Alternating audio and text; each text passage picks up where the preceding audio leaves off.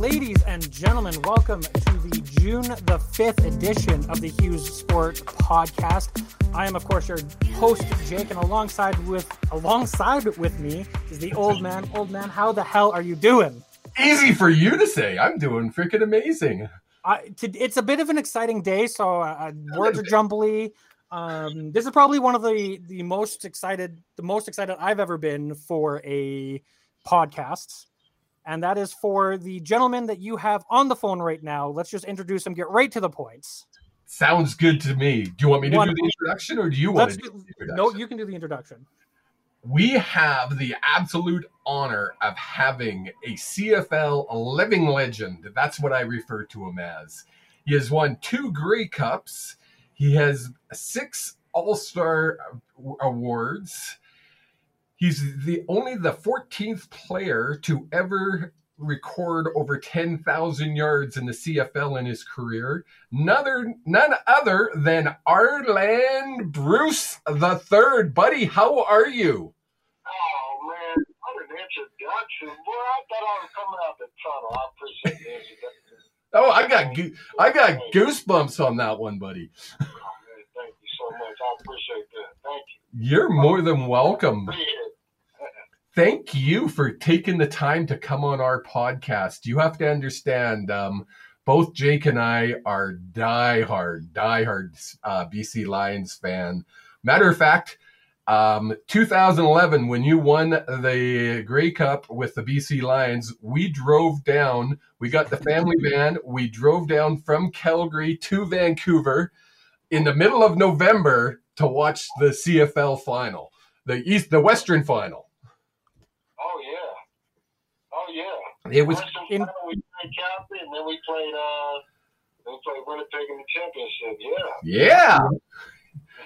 That's right. So, Jake, why don't you hit him up? Start us off with some questions for Arland. Yeah. So Arland, first off, thank you so much for taking the time to be on the show, because it's a huge honor to have someone of your caliber on the show. But honestly, you are a true born and bred American. Grew up, I'm assuming, watching the NFL. When your agent or whoever it was who came to you about the CFL, what was that conversation like? How did that conversation go? Yeah, actually, what happened, Warren Moon, everybody know who Warren Moon is, right? Oh, yeah. So I was in training camp with the Kansas City Chiefs my rookie year, and Warren Moon, I asked him about, somebody was talking about the CFL, and Warren Moon used to say, Bruce, every day, because our lockers was right next to each other, because I wore number 6, he wore number 1. And I came up to him one day. I said, my dad used to watch you all the time in the Canadian Football League. And we just started talking about the CFL, and he told me stories about it. And I was like excited about the stories he was telling me. Nice. And then when I got released from the Kansas City, my agent asked me, hey, would you like to go to Saskatchewan or would you like to go to Winnipeg? And I didn't know anything about Saskatchewan, and he also told me that Winnipeg was near Minnesota, where I went to college at. So I said, oh, that's perfect. I would love to go continue playing football. I'll go to Winnipeg, because I didn't know anything about the CFL. This is what Warren Moon told me. Nice. And it worked out, and I remember I slept at Canada Stadium one night when I first got to the field, because it kind of reminded me of my junior college. I played junior college at Hutchinson Community College, and the stadiums were similar: Forest Scott, Coffeyville, Dodge City, Butler, all these junior college schools. The stadium reminded me of that. Nice. So I said, this is where I'm taking my career, and I had talked to Warren Moon and my agent, James Bach. Nice. Sorry to cut you off, man. That actually cuts in. I reached out to lovely members of the CFL Reddit to ask some questions, and someone asked, what was it like to be a wide receiver in a room with Milt Stegall, Geroy Simon, and yourself? Oh my God! Like, that is a all-star cast of receivers. Well, you know what? When I was in Winnipeg, Milt Stegall and Geroy Simon wasn't there in 2001 when I was with Winnipeg. It was Milt Stegall and Jamie Stoddard, Bobby Gordon, Marcus Howell, Antonio Brown, not the Antonio Brown from the Steelers, but Jeff Drover, guys like that. So I learned from Mill how to play the game. Mill and a few Jamie Stoddard, those guys showed me how to do the waggle, and La Police, Coach Gibson, Dave Ritchie. Nice. All these guys, McGriggs, Jerron Bolden, Doug Brown. The list goes on. If you look at our roster in 2001, I felt like I was still with the Kansas City Chiefs coming to Winnipeg because of the caliber of players and the coaching staff that we had in Winnipeg. I felt like I was at home. The only thing changed was the salary. But I was like, man, I could live up here. But of course, our dreams are always to make it in the NBA or the NFL. Well, of course. That was my dream, of course. But I was just happy to have the opportunity to play football. And Canada and Winnipeg welcomed me with open arms, man, and they accepted me, and I couldn't turn it down. I love Canada to this day. Well, obviously, you. When did you retire? What year did you retire? Well, I haven't officially retired, but my last year playing was with Montreal in 2014, 13. So it's been it's been a decade, and you're still hanging around Canada. You're in Vancouver now, aren't you? Currently in Vancouver, yes, sir. Very cool. That's my hometown. Gotta like it. Yeah. So, I'll have my citizenship here. Hopefully, they just had their strike, so everything got backlogged. And, I'm working to become a citizen of Canada. That is. I'm really excited about what I learned in the last couple of years, and that's the 7 NHL teams. I've really been paying attention to hockey. Nice. Watching the Rod Peterson show, that's really kept me up to speed, because when hockey starts growing in America, like in Atlanta and, urban areas, it's going to be something to talk about in the next 10, 15 years. Oh, for sure. So I'm excited about all these sports that's going on, especially with the Rod Peterson show. That's how I met you, and hopefully we continue our relationship. Well, definitely. Now, we got to ask, what's your favorite hockey team? My favorite hockey team, I don't have a favorite hockey team, but, I was living in Edmonton a couple of years ago after the pandemic, and I was working at the Canadian Brew House doing security and being a host. And for some reason, I just started liking the Edmonton Oilers. I started following them. Nice. And, that series with the Calgary Flames, that was exciting because I was working and people were getting drunk and giving me extra tips. So it was even great. So that was the fun part about it. But I don't have a favorite team. I really enjoy all the games because I'm still learning the game. So I'm excited to see all 7 teams. There's 7 teams, correct? 7 teams. In the Canadian teams. Canadian teams, correct. I think that's right. I never really yes, that is correct. other teams in America as far as hockey. Yeah. I went to a hockey college, though, hockey and wrestling school in Minnesota. What school did you go to in Minnesota? University of Minnesota. Oh, okay. So, yeah. Nice. And I went to school with Brock Lesnar. I was just going to say, I was about to ask you that because I know University of Minnesota is where Brock Lesnar's from, and I was going to bring it up. Yeah, I seen Brock Lesnar one time when I was coming from Winnipeg one year, my first year. I said, Brock, what's up, man? Because I remember he came out for football and the pads were too small for him. He couldn't fit none of the pads. He's a big man. Yeah, he's a big man now. No doubt. So how many years did you play in Winnipeg? I played 2 seasons in Winnipeg. 2001, we went to the Grey Cup. Harry Jones was MVP that year. He had a phenomenal year. I remember it. 2002, Mel Stiegel won MVP. And we went to the playoffs, and both of our star players got hurt. Milt and Charles both got hurt. All right. Triple team, and we had a terrible game. We had a terrible game. It was tough. We couldn't do anything. Milt was out, and Charles was out. Blink. Oh, man, what can you do? That's awesome. So in Winnipeg, right across the old arena, or the old stadium, right across the street was the Canadian. Yeah. Do you remember the bar at the Canadian? Tijuana. That's it. Yes. Yeah. Yes. We Tijuana because my family drove up for a game from Kansas City. I think it was 12 hours. And I said, when y'all get here, we're going to Tijuana. He said, man, I'm not driving to Tijuana. Club up there called Tijuana. But they thought they were going to drive to Canada. They didn't drive to Tijuana. We're getting on a bus. We're going to Tijuana. But yeah, Tijuana, that was, that's, you can lose your career being in Tijuana. Oh, That's what you're in Tijuana every day. You can lose your career and get caught up in the limelight and outside of football in Canada. Yeah, especially in a town like Winnipeg, or where else did you play? I know you played in BC. You played in Winnipeg, Toronto, Hamilton, Montreal. Right. Pittsburgh, Kansas City. Very cool. Very cool.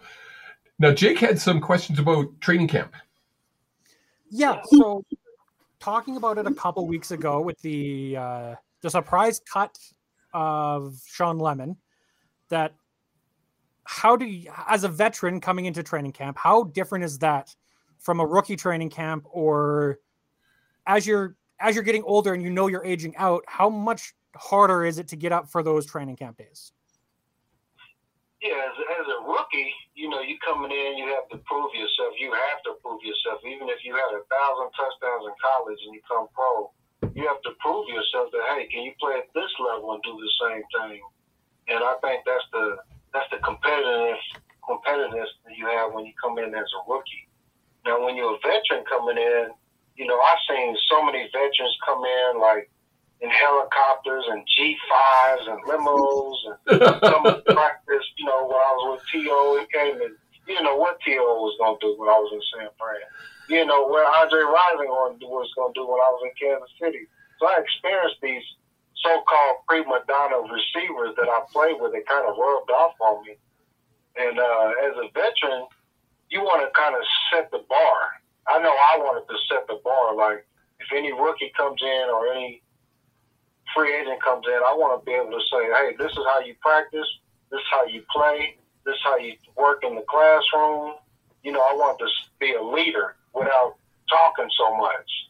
Just lead by example. Nice. That was my mentality coming in. It wasn't about, yeah, I did this last year. Yeah, you can't. No, we're going to do it more. I never had that mentality. It was about getting the guys on board and reminding them why they're here, and that's to win a championship or put yourself in a position to make the playoffs or better yourself or make the team better. That was my mentality as a veteran. As a rookie, I was worried about trying to be a Hall of Famer my first year. That's awesome. That's awesome. Go ahead, Jake. I actually have a question here from someone on Facebook, because I put out the question because it's not every day that someone can ask questions to a pro athlete. Brandon Ulrich asks, who did you dislike playing against in context because of how good they were? A defensive back that every time you saw, you just hated to see, or a linebacker, something like that. Oh, yeah. Now, when I was a rookie with the Kansas City Chiefs, when we had one-on-one drills, there was one guy that I just did never want to go against. And I'm not a scared person. I'm not scared of anybody. But when it came to fundamentals and craft, James Hasty was the most physical cornerback DB veteran that I've ever faced in my life. He's the strongest DB I ever faced. You know who James Hasty is, right? He's probably like 15 years older than me. Oh, okay.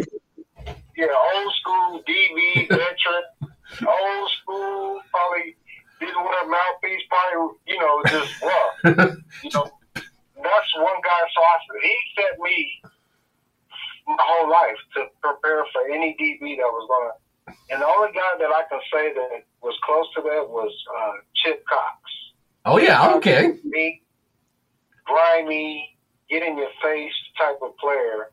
And I hated playing against him. Man, I always had to bring my A+ game playing against him. And I loved it every time we played Montreal. That's why I hated playing against Montreal, but I loved it at the same time. Yes. You love it when they make you raise yourself to that A+ game, right? That's right. Yes, yes. Now, did you have I know you can say it now because you're not playing. Who is your favorite quarterback? Who did you think was the best throwing the ball to you? Okay, I can put them in my top 3 or top 4. Yeah. So, a guy that didn't get that much recognition, who should have because he had trouble reading defenses, is Michael Bishop. Oh, really? Michael Bishop would have been a phenomenal quarterback if he knew how to read defenses. He had an arm on him. Because he came in for Damon Allen when Damon Allen got hurt. He came in for Kerry Joseph when Kerry Joseph got hurt when I was with the Argonauts. Yeah. And that's one of the quarterbacks. I wouldn't put him at number 1. He's in the top 3 or 4. Okay. Damon Allen is my all-time favorite quarterback. Really? I mean, he was just so... He was like a running back playing quarterback, but he had a received mentality of a receiver, so he had all the attributes of a complete football player, you know? Yeah. So I had my best years with Damon Allen. And, of course, Kahari Jones. Kahari Jones, I remember being a rookie, and a week before camp, I went to the Canadiens hotel and went to his room, and I asked him, I took my notebook in there, and I said, I'm Arland Bruce. I just want to learn the route tree. Can you tell me what I need to learn and how to run this offense? And ever since then, we gained chemistry, and I wasn't like Milt, but I almost became his number 1 receiver when things got tight. So Kahari Jones, Damon Allen, Michael Bishop. Kevin Glenn is not probably my number 5, but there's another quarterback that I really enjoyed that didn't play that long in the CFL, and that's Eric Crouch. Eric Crouch? I don't even remember that name. Yeah, Eric Crouch, former Heisman Trophy winner. Okay. He was with Toronto Argonauts. I think he came in we went to a quarterback carousel one year. Oh, gotcha. Eric Crouch came in. I was a fan of Nebraska and him anyway. And then he was also my quarterback. See, I got an opportunity in Toronto to play with so many first-round draft picks. Well, yeah. Johnny Mitchell, Ricky Williams, a few other people that came through there. And they thought they were going to just cakewalk through the CFL. And I told them guys, y'all think y'all come in here and just put up 1,000 yards rushing and 2,000 yards passing and 6,000 yards, whatever. It's not going to happen. Like, these are real players up here. And I told a lot of guys that came from the NFL to Canada that it's not a cakewalk up here. And a lot of people did thought it was because it was in Canada. Well, yeah, it's not the NFL, right? Yeah, I mean, even when I started doing punt returns, the 3 downs, and they give you 5 yards, I'm like, oh man, this is amazing. This is how football should be played. Now, what was the hardest thing? What was the hardest adjustment for you coming up from playing the 4-down football, coming in with the wider field and the 3 down, the quicker clock? Yeah, the clock I really didn't pay attention to, but it was the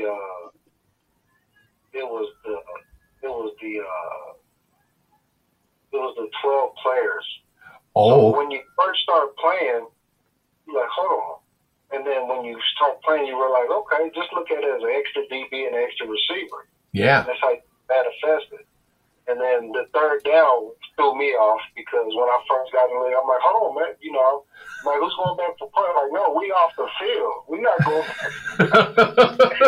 So I learned a lot on the run when I first came in the league. And I think that's the best experience when you can learn on the go. Yes. Grasp it, like the rules. That's amazing, because I had an opportunity to get in there and punt one time and get ready to kick. So I was like, I never did this in college or in the NFL. We just never did this shit, So there's so many things that make you want to play the game even more. It makes you love football. Nice. That's what I loved about it. I told my mother, I said, Mom, well, I'm not going to Canton, but maybe I'm going to Hamilton. Oh, so what did the family think when you told them that you were moving to Canada to play football? Well, they thought that I was going to just go up there for a little bit and come back. because when I did go back, because the season goes from June to November. Right. So when I played for Kansas City, I would always go back in November, and I would still have my Kansas City Chiefs pass, so I'd park with the players park, still go to the tunnel, have my pass, I could still go on the sidelines. So they were like, when are you going to come back and be on the team? Because you're doing all this in the off season. But I was training in the off season when Christmas was over. I had a personal trainer for 10 years. Oh, very cool. I just love the environment. I just love the way people show love to you in Canada. And you wasn't getting that love in our preseason games. You suck. You'll never make the team. That's what you hear when you go to the locker room. You're not hearing, hey, come back next year. We love you, man. Tell us something, everybody. It's like harsh. It's like really like cutthroat. You know what I'm saying? Oh, yeah. People are cutthroat. I'm cutthroat, but I know what type of player I was. I was getting criticized on stuff that I never practiced before. So it was like I need to take a step back and play where I'm loved. And see, my dad told me a long time ago. He said, "Go for the person that likes you. Because if you go for the person you like, it's going to be tough to get what you what you want them to do." So I go for the country that like me. That's cool. I love me, Don Matthews, Dave Ritchie, who else? Adam Rita.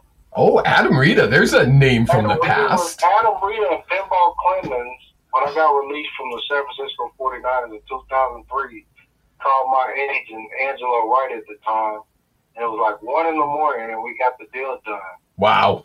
In 2004, and then I drove from Kansas City to Toronto, and we won a Grey Cup that year. That is so cool. I have a lot of great memories in the CFL more than the NFL. Yeah, of course. I have no problem saying that. Now, let's talk about the real Arland Bruce III. Yeah. I'm old enough. I remember how exciting it was, and it didn't matter who you were playing for, whether it be Toronto. Of course, I loved you when you were on BC more. We talked about this, but you got yourself into a little bit of controversy on some touchdown celebrations that weren't as allowed back then as they are now. Yeah. So what was the first one? Was the first one the Spider-Man? The Spider-Man was one of them. Yeah. I don't know which one was the first one. I think when there was a car, I remember I got fined. There was a car in the end zone. I think this was 2006 when Ricky Williams was on the team. Okay. They had a 300 Chrysler, Dodge Chrysler in the end zone, shiny red Chrysler. And I scored a touchdown. I went and posed by it, and the whole team came and posed by it after I did. I got fined for that. Because I was using a prop. Oh, no. The Spider-Man mask out. It was like $2,500, $4,000, $45,000. These were big fines, because I guess if you do it once, you get double the next time. So it's multiple offenses. They add up.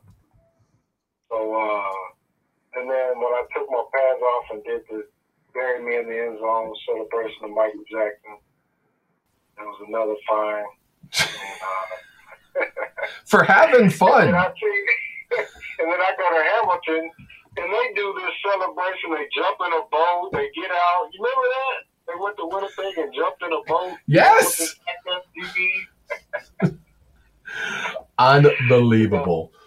So now all these leagues, they telling them, "Hey guys, this is what we're going to do after we score." You know what I mean? There's a meeting about it. Well, yeah. Well, did you not ask a coach, or did a coach not tell you to do whatever you wanted once you've got across that goal line?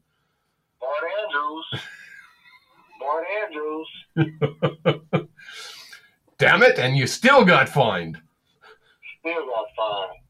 Didn't do nothing about it. But I don't know. I guess that was just where the game was then. I think it's evolved now. You can do whatever you want to. You can go build a whole garage in the end zone now. Well, They're jumping up into the crowd. I mean, that's what it should be like. You just scored a damn touchdown. That's what they play for us. Entertainment. It's always been Andre Rison. That's like my big brother. He taught me how to be a complete receiver. Nice. And the offensive coordinator that I had at Kansas City and the receiver coach, Richard Mann, he's one of the greatest receiver coaches I ever had to be a part of. And Jimmy Ray, old-time offensive coordinator. These guys really showed me how to play the game of football. Talking about Andre Rison, just not being a 6'5", 6'3", 6-foot guy, but still being able to carry your weight and do big things as a 5'9", 5'10" receiver. Is that you're 5'9" or 5'10"? 5'10". 5'9" on a bad day. On game day, I'm 6'3". That's what I always told my police and Ken Austin. Game day coach, you know I'm 6'3" in the red zone. Nice. That's awesome. Go ahead, Jake. You had a question. Well, yeah, I was going to say, now that, I mean, we touched on it. It's been 10 years since you laced up the cleats. What have you been up to in the meantime? I mean, you touched on it. You were up in Edmonton for a little bit, but. Oh, let me tell you, man, in 2014, I had a tough time, like, living.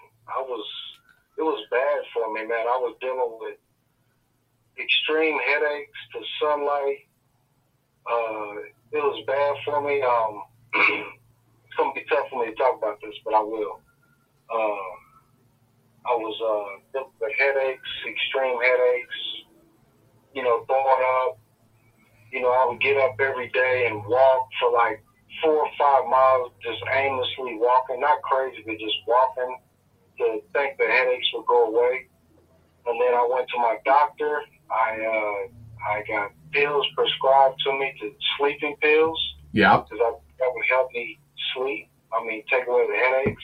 I was taking sleeping pills like I'd wake up in the morning, walk all day, and then come home, eat, and take a sleeping pill and sleep all day because my headaches were that bad. Wow. It was tough for me. And then a couple months later, I ended up walking. I was walking on the highway. My headaches were so bad. I was walking on the highway, and I almost got hit on the highway, man, because I was dealing with these headaches. I couldn't explain what I was going through. I felt like I was getting electrocuted. Oh, wow. They thought I was going crazy when I told them I felt like I'm being electrocuted when I told the doctors this. So they thought something was wrong with me. But I was explaining to them that I used to play football, and I had a head injury, and I'm having these severe headaches. I don't know what's going on with me. So they tried to put me on a bunch of medications. Like, I don't know what type of medication. The first couple of days I was taking the meds. And then one day I just woke up and I snapped out of it, man. And it was like 5 different pills. I just flushed them down the stool.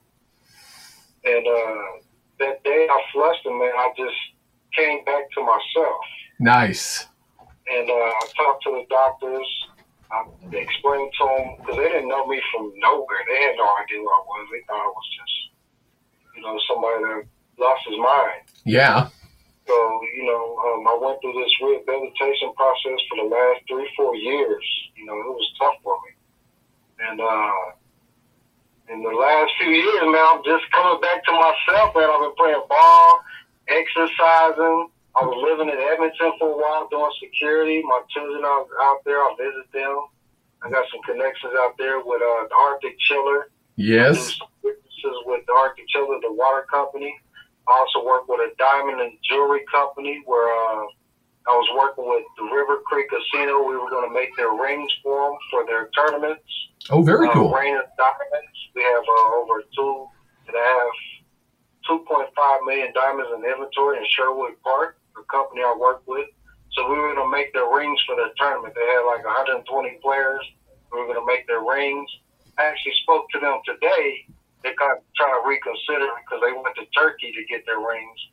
And we have a firm in Sherwood Park. Nice. And then also now I'm working with, World Financial Group. I'm working to become a senior marketing director, which is, once I get my license, I'll be able to, educate on finances and building, financial services for people in insurance and things like that. That's my main goal and project that I'm working on now. That is very cool. I have a mentor who's out of Edmonton, who's a former RCMP. So he's my broker and my mentor right now, who's getting me lined up and get me to become an agent. And once I become an agent, Mr. Hughes, we gotta take this to another level. Then we need to talk. So No. one of my guys that I work with that's in the World Financial Group is Marshall Falk. Me and Marshall Falk talked today. Oh, okay. Yeah, so he's he's also a mentor for me as well. That's a good mentor to have. Definitely. We Definitely. didn't even talk football. We just talk business and talk about the business and how I can grow it, and it's my own business, and That's the way to do it. So this is like getting ready for another rookie season. Yeah, no doubt. Now I'm going to take you back. I know you said it was tough to talk about, but I'm going to take you back there anyway. To the concussions. Was there one specific hit, or was there one incident that you can say this is what had happened, or was it a communication, a culmination of a bunch? I think it was a bunch that finally said, okay, that's it. If you're getting hit in your stomach 5, 6, 7 times, maybe the 10th one might bring you to your knees. Right. Hit that I had, it was in Saskatchewan. Actually watching the video, I don't remember what happened, but watching the video, it kind of bring me back. As I have the video, I'd probably watch it over 30 times. So it was a incident where I went up in the air and I got an undercut. Oh. And got it on my head. Nasty. I was knocked out for a couple minutes. Yeah. Was that the only time you were knocked out on the field? Yeah, I've never been knocked out like that ever. That's scary. Because, back in the day, when you got your bell rung playing football, it was your coach looked at you and said, suck it up, get back out there.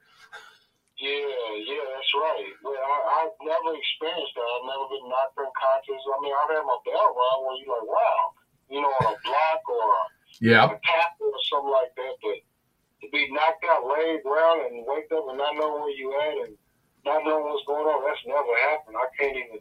I wouldn't wish that upon nobody, man. That's got to be scary. Yeah. That's got to be scary. Now, I remember, what year was it that you actually tried to take the league to court regarding this? What year was that? Yeah, that was about 8 years ago. Was it 8 years ago? Yeah. 7 or 8 years ago. Yeah. Now, I know you and I talked about this off air, but I look at your record and I look at the Canadian Football Hall of Fame, and I think, how the heck is an Arland Bruce III not in the Hall of Fame? There's only, 14 or 15 other receivers that have accomplished what you have. 2 Grey Cups, 8 All-Stars. Is it 8? I'm not sure. Something like that. And over 10,000 yards total receiving. Has anybody... My favorite thing is the touchdown. Because you got to work hard to get a touchdown. It's hard to score a touchdown. People don't understand that. It's hard to get in the end zone. I don't care what league you're in. That's awesome. That is awesome. Has anybody ever talked to you about the Hall of Fame? Have they ever brought it up? You know what? I don't think anybody knows how to get in touch with me. Really? I'm not on Facebook. I'm not really on social media because all my social media has been hacked. Oh. So I have Instagram that I just started about 3 months ago. That's slowly generating. No, he's on that because I'm not on any other social media but Twitter and Instagram. See, I friended you on Facebook and you didn't friend me back, and I was like, well, the jerk. He didn't. And keep getting messages. I said, I got 30 messages. I can't even get in there and check it. I don't want to anyway, really. Sorry. No, it's good. It's good. Go ahead, Jake. If the conversation was brought up to you now that people know you're on Instagram, someone can get in touch. Is it something you would consider going into the Hall of Fame? Actually, you know what? Whether they induct me in 10 years, 5 years, a month, I want to get back to this country. Yeah. I plan on having my family come visit this beautiful country, whether it's in Edmonton, Vancouver, Toronto, Hamilton, Montreal, all the cities I played and all the cities that I didn't play. Yeah. You know, during the Corona, COVID, or whenever the pandemic, I actually went to 5 different stadiums just to tour them. I went to Hamilton Stadium. Nice. I went to Montreal Stadium. I went to Calgary Stadium. Went to BC Stadium, and drove and just was like, yeah, you know, this is what brought me to Canada. These stadiums, this energy. Labor Day Classics in Saskatchewan. Oh. Banjo Bowls in Winnipeg. You know what I mean? Ticats Argos. I mean, there's so many memories that I'll never forget. You know, these go back to like my high school days. People always talk about their high school days, but this trumps that to me. Nice. Because it was so fun. I could be myself and play football and get back to the people. Even when I was in Hamilton, I used to go to the sick kids' hospitals. I used to enjoy doing that, you know, giving them a memorabilia or a football or a T-shirt. You know, those are the things I like doing because growing up, I used to work with mental challenged people and mentally challenged people and Special Olympics. That was fun for me. That's awesome. And that's what I'm going to do now when I'm 50, 55 in this country. Very cool. Now, you told me a story. I don't know if we can go into it or not, but you got recognized somewhere and you got to sign some autographs.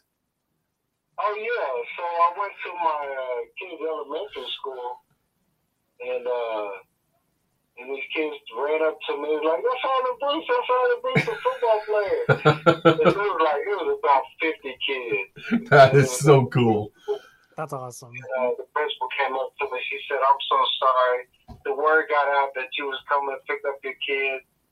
And the parents said, "Did you know there's a football player there?" And then, so the kids got out and they came with their Sharpies. It was exciting. I loved it, man. It made my heart drop because I wasn't expecting that. So it made it even sweeter. Nice. And then they were asking my kids for their autographs. So my kids they're superstars now. So that was cool, man. And actually, I'm going to do a football camp for them once we get the day situated for about 300 kids. That is awesome. Very cool. Yeah. Now, Arland, one last question I have, and this is actually a request of the Brandon Ulrich, who commented on Facebook. Where is your favorite place to eat? Anywhere in North America, what is your favorite place to eat, and what is your go-to meal? Okay. When I was in Toronto, my favorite place to eat was Ruth Chris. Oh yeah. Oh yeah. That's like a good steak a day before the game. That's what I used to do in Toronto. I'd go to Ruth Chris right there in Mississauga, and I stayed near Square One. Okay. So I'd go to Ruth Chris and have a nice steak, or I'd have lamb, and that helped me fuel me for the game the next day. Nice. But my favorite food to me is lasagna.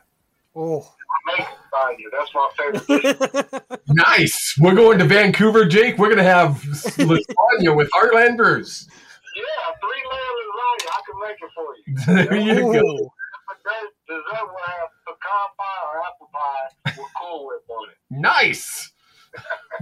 Jake, we're in. We have lasagna. We have corn and green beans, or corn, green beans, and broccoli, whatever you choose. That's awesome. Now, any plans to get into coaching? You know what? Like I said, no one's reached out to me. I would love to get into coaching and share my knowledge of the game and share, my experience to these younger kids.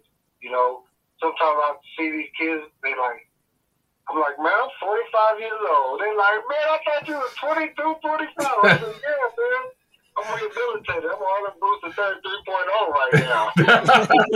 That's awesome. So, I would love to get into coaching, man. I don't know about like an offensive coordinator or nothing like that. Maybe a general manager position or a scouting position. Or a receivers coach. People like kids. Oh, yeah. That's what you need to be doing out in BC somewhere. Well, and I know, speaking from experience, I used to play, and we used to have, what was his name? Pee Wee Smith come to practice he'd show up maybe once a season, twice a season, but it was the highlight of our entire year because he'd come out and just throw the ball around, talk with us, and literally just give us, hey, when you're running that route, pull your hip this way to open yourself up instead of doing whatever you're doing.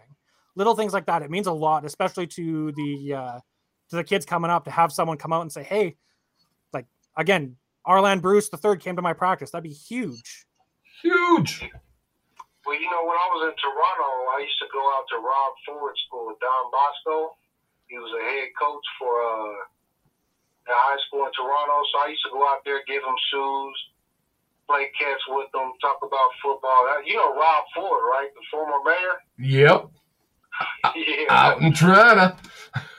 So I used to go out to their schools all the time. But I love going out to different schools. And that is cool. Somebody that's looking for somebody to come out in BC or Edmonton to come out to their schools and talk to the kids. I know they're about to get out of school. But I'm open, man. That's what I love to do. Well, then, people, if you know somebody who wants if you know somebody involved in football out in the BC area, especially around the Vancouver Lower Mainland area, if you can't get a hold of Arland, get a hold of me, and I can put you on to Arland Bruce III for sure. Mr. Bruce, I know you need to get going because you have a basketball game to play.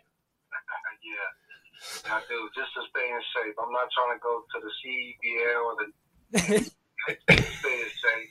Just to stay Arland Bruce 3.0. I've been through it a lot in the last 6-7 years, so I'm just thankful to be alive every day and be able to do something that I love, and that's stay in shape. That's cool. Great. Sir, thank you so much for taking the time. I appreciate you, and let's keep in touch. Okay, Mr. Hughes, I appreciate y'all. Thank you so much. Thank you so much, Arland. Okay, thank you. That was the legend, the CFL legend that we had on for 45 minutes of unfiltered talking. And it was great. And again, appreciation out to Arland for taking the time, because you can tell he has a passion for talking about football and everything. Oh, did you hear it in his voice when he talked about it? He literally, you could hear him getting emotional. You could hear the passion, the excitement he had when he was talking about the different times he played here or played there. I was kind of worried when we kind of brought up the concussion, because I know that's a very tender, soft topic for him, obviously. So I really appreciate him taking the time, and man, that was cool. And for the fans, to get an insight of someone who literally had to stop playing due to concussions. Like you said, he's not retired. He's not retired. Technically, has never retired, because in 2014, I guarantee you, if he didn't have those concussions, he would have still played. Oh, yeah. Right? 2 years off of being a Grey Cup champion. Just so you know, guys, we did plan on having Arland via video call, but unfortunately, technical issues happened, and so we kind of scrambled at the last minute.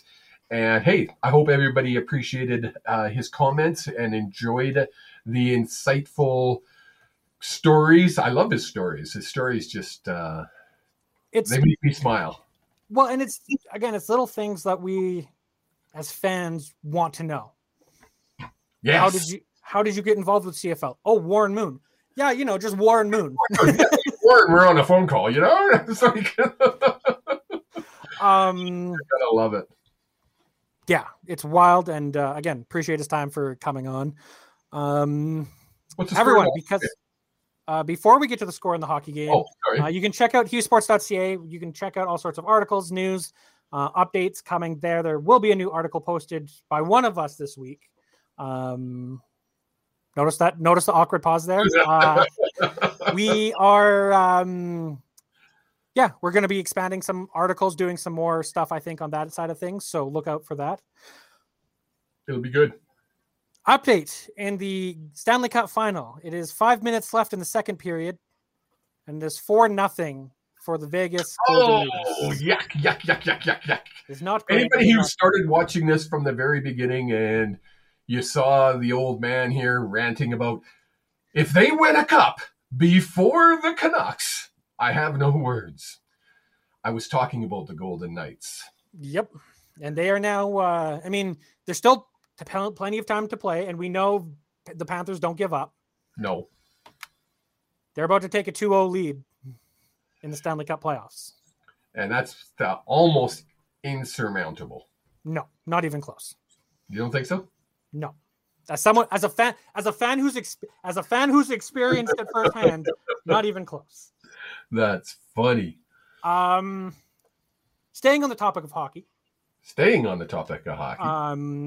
Because we jumped on a bit early to make sure to iron out any wrinkles, I didn't have a chance to throw it in our lovely rundown and pass it by you to discuss it. But Gary Bettman announced the salary cap is only going up $1 million. Which is a hell of a lot of money to you or I. Yeah, but to an organization where you're already $660,000 over the cap space. Let me say that again. $660,000 over the cap space. That's him. And guys. you were in the draft lottery. The only solution at this point, the only absolute solution is you have to buy out OEL, right? Yes. Now he did say, it's only $1 million for 2023, 2024.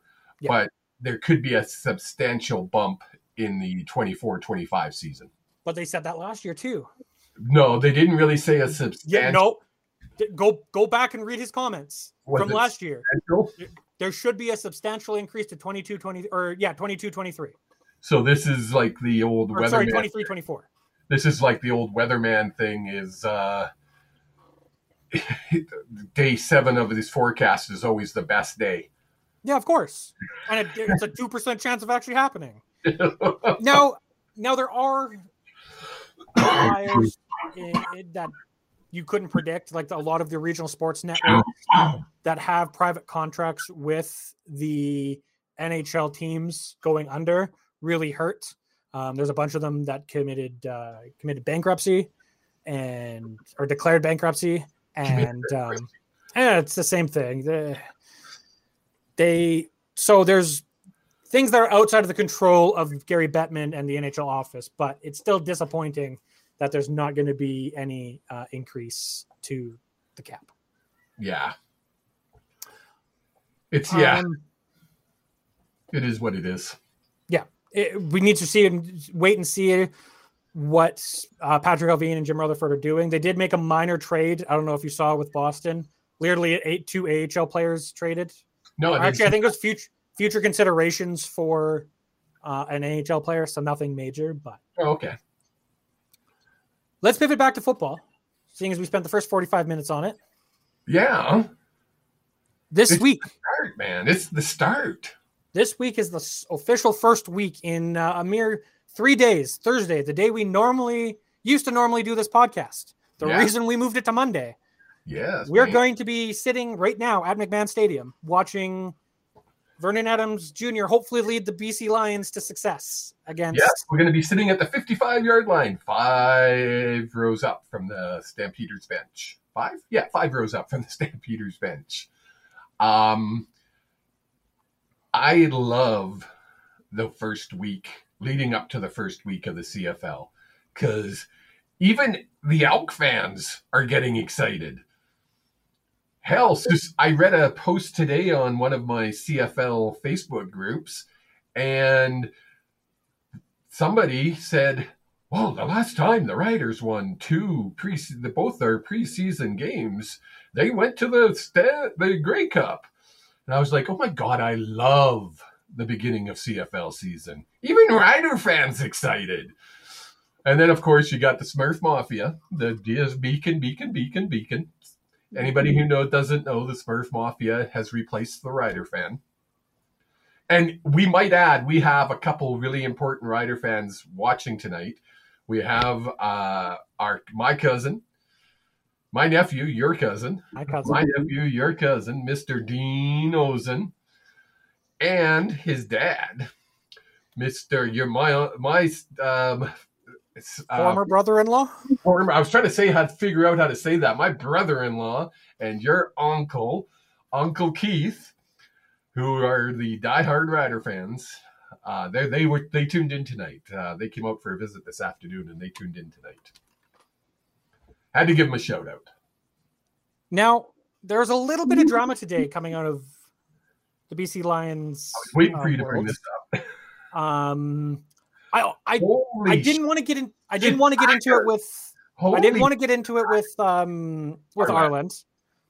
Because A, I didn't know if he knew what was going on, and B, put him on the spot is a bad idea. He wouldn't know what's going on, but yeah, you're probably right. He's got to stay somewhat impartial, which is fair, right? So, Farhan Lalji 10 hours ago tweeted out, I'm told it was announced earlier, about an hour before that Jonathan Kongbo had been traded to Hamilton, and the return on that was the original pick that we had traded to Hamilton for the Dane Evans trade. So basically, we got Dane Evans for free, which is great. That as a management group, that looks fantastic.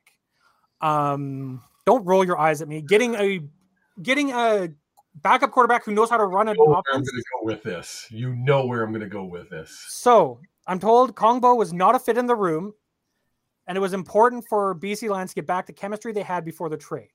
This deal eliminates what was going back to Ticats and the Dane Evans deal. Now, the big thing here, that's not the drama. That's a normal everyday thing. Jonathan Kongbo, 2 hours later, quote tweets it and puts, not a fit because I called out star players for not showing up at practice and guys not wanting to work out. Culture matters. It's called pro football for a reason. And then let's open this up here now.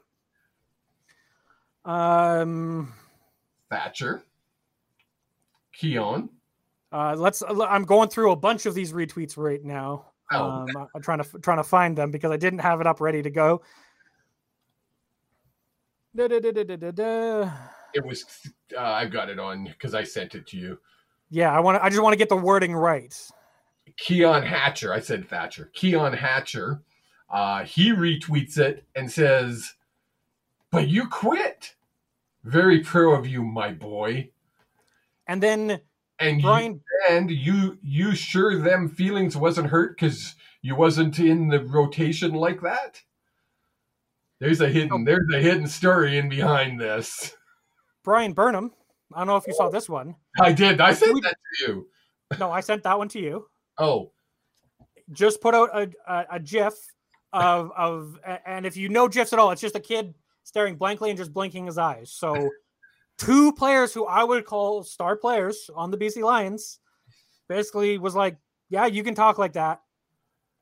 When do Hamilton and BC meet? I don't know. I was going to look that up. Hell of a game now. There's going to be a little bit of animosity.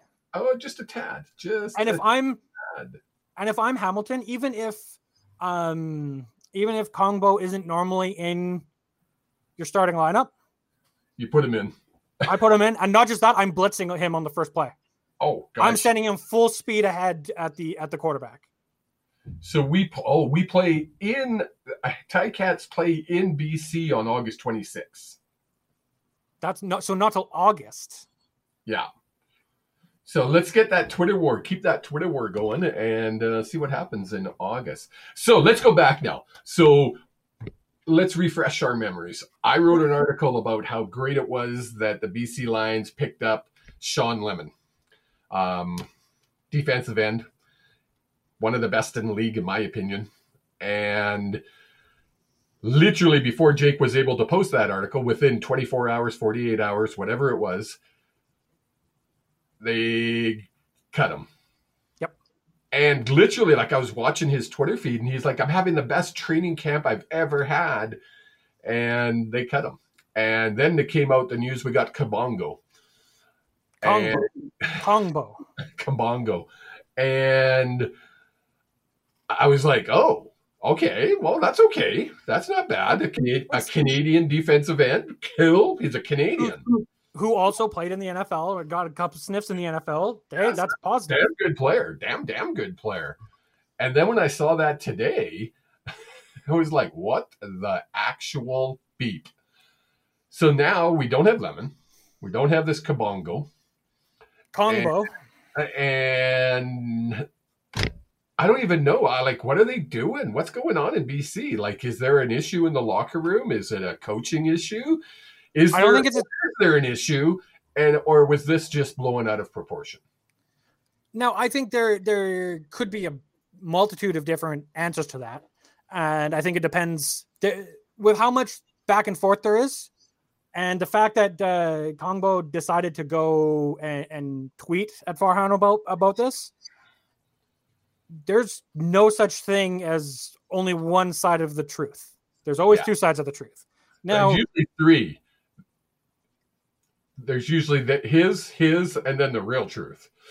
And usually, if you listen to both sides of the story, it's somewhere in the middle. Yeah. So was Kongbo upset he wasn't getting first line minutes or first line reps? Probably. Was he mad that he felt that some, and he didn't even say all, he just said some. Yep. Players showed up right on time for practice and wasn't the first guy in. And like Arland said, he was there to set the bar, not just be there. Yes. But he set the bar. And I love that you had to listen to what Arland said. He said, I did it without doing a lot of talking. No. I did it on the field and in the classroom and in the locker room. By my actions. And maybe that's the same sort of thing that Kongbo's looking at, where other guys are like, well, no, like I'm a superstar, like I'm a star. I've already gotten the starting position. I'm not a rookie. I don't need to be here at the crack of dawn. Yeah. And if that's the way the Lions organization is okay with it, that's fine. Yes. They're allowed to run their organization however they want, but you're going to have problems bringing in talent like Kongbo, like someone like Arland Bruce, if that is the situation. And again, I'm just going off of, you hear both sides of the story. I'm finding a middle ground somewhere. Well, exactly. Well, where did he come from, Kongbo? He was cut from an NFL roster. Let me pull it up here. Was he not in Winnipeg? He played for the Blue Bombers in 2021. Okay, yeah. Then he was with the Broncos 2022 on the practice squad and then on the regular squad. And so played 1 year at Winnipeg. And there was, I want to go back because I saw this, but I was looking for something else. Sorry, I'm just reading up one of my go-to for any CFL. You guys, if you're a big CFL fan and you like to read, 3 Down Nation or their podcast, 3 Down Nation podcast, probably Justin Dunk and John Hodge probably are the most respected in my life or my view reporters out there right now. Check them out, 3 Down Nation. Incredible. They just put out an article about it here, and I'm just kind of briefing over it, and it's not really telling me more than what we know from Twitter. They're just kind of rehashing what happened on Twitter. So it'll be interesting. Interesting what happens. But the Lions they're reporting here that the Lions have a deep group of Canadian defensive ends. So that's big because they still got Archibald, Menard, and Betts. So if you're not going to fit in, there's the door, I guess. So, and also this is the one I was looking for.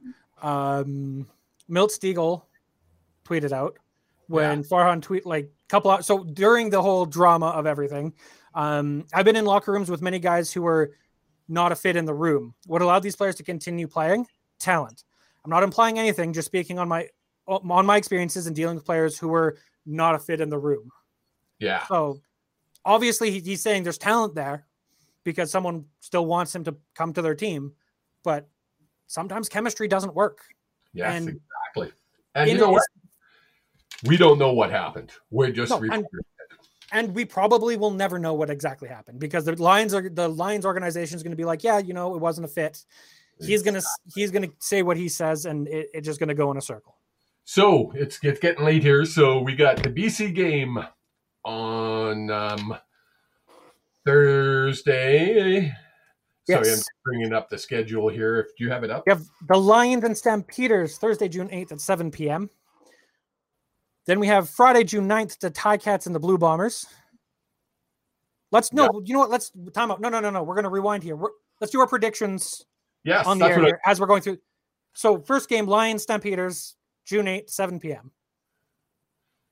Well, actually, yeah. Is that the first game? That's the first game. Okay. Yep. So, of course, I'm picking BC over Calgary.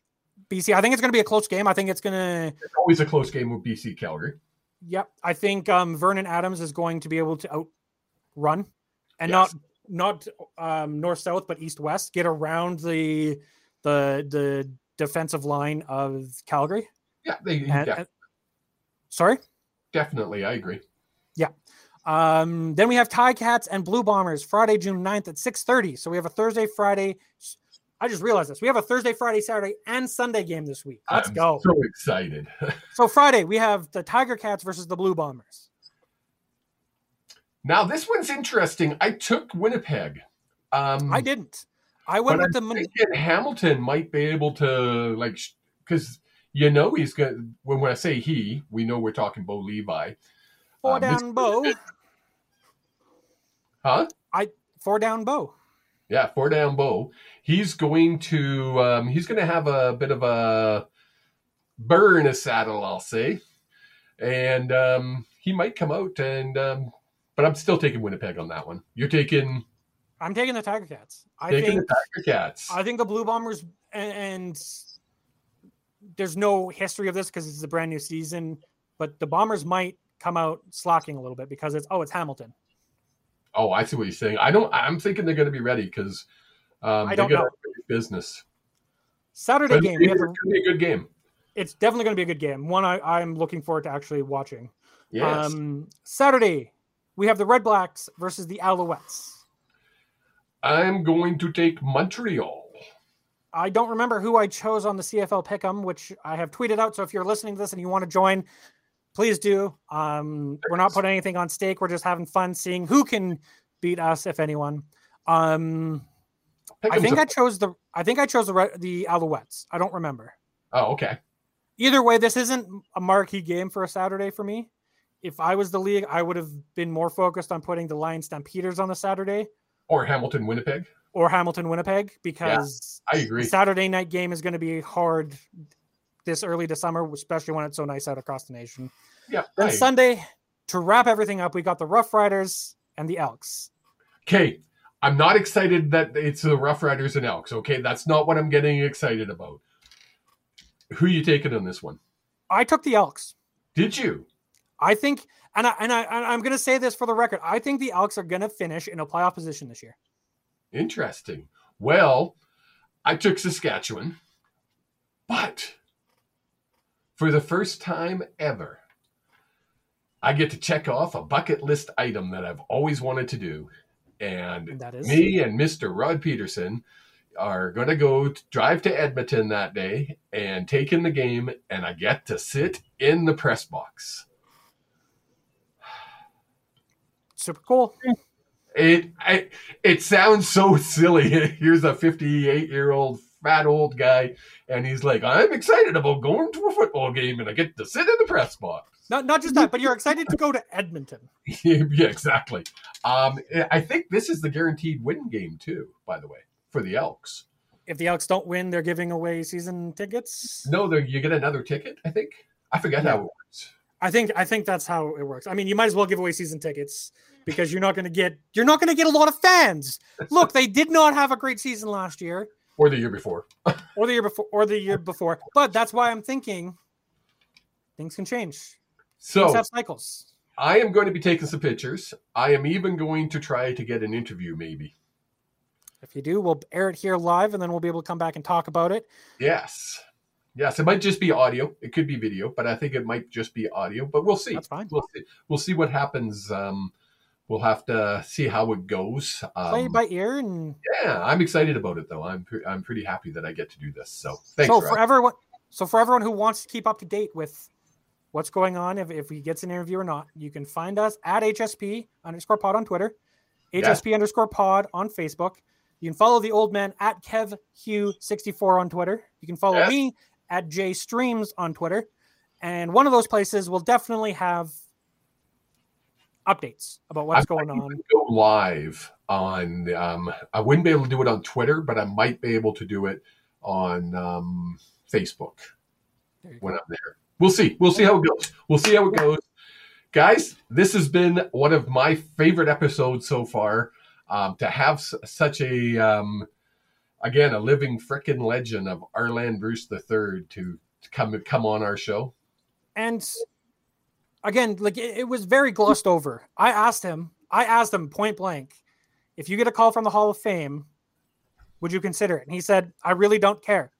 He cares more about giving back to the communities that gave him the opportunity to play football professionally. That's the type of man he is.